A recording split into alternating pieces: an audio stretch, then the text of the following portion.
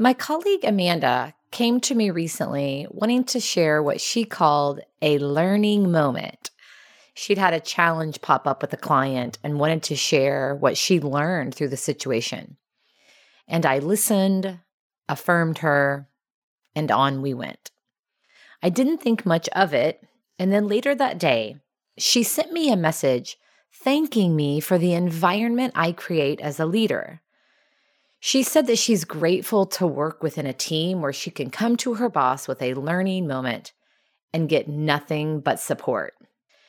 And as I've reflected on her message and the situation, I realize that my ability to show up in that moment with complete support is because I have so much trust and confidence in her that when she comes to me with a learning moment, I'm not the least bit concerned. She is extremely competent.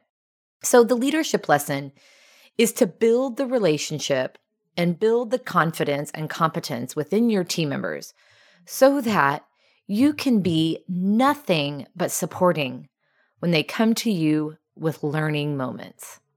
What a great way to take care of yourself and your team members.